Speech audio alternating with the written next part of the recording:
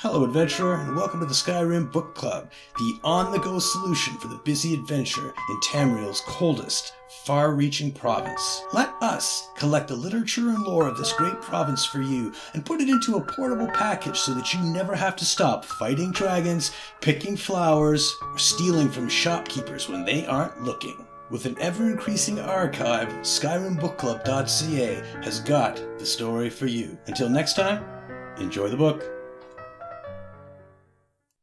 Triumphs of a Monarch, Chapter 10, by His Majesty King Emeric, an autobiographical account of the life of King Emeric of Wayrest. Chapter 10, The Summons of Destiny. And that, dear reader, is my story.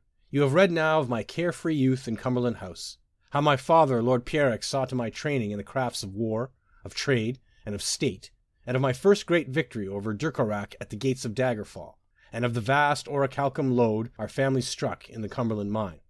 You have heard of the tragic coming of the Knahaton Flu, how it took both my father and the entire royal family of Wayrest, leaving our kingdom leaderless in a time of chaos.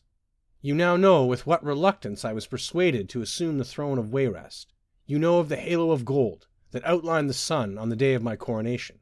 That omen of approval by the divines dispelled all my doubts and converted even my most envious rivals into heartfelt allies. You have now learned the true history of Rancer's War, and how it led to the second, or greater, Daggerfall Covenant, embracing the Redguards of Hammerfell, as well as the Orcs of Orsinium, who came to our aid in our hour of direst need. The free peoples of northwest Tamriel vowed to stand together against all threats, be they from within or without. We were soon tested. In Second Era 578, the Emperor Varen, with whom I had concluded a treaty, disappeared from the imperial city, and Cyrodiil once again fell under the pall of the Daedric Cabal. In Varen's unexplained absence, the Empress Clivia, a descendant of the savage Reachman, assumed the Ruby Throne. Since then, the heart of the Empire has fallen into madness, murder, and decay. It is fortunate for our peoples, indeed, for all the peoples of Tamriel, that the true flame of the Empire of Man still burns in the Daggerfall Covenant.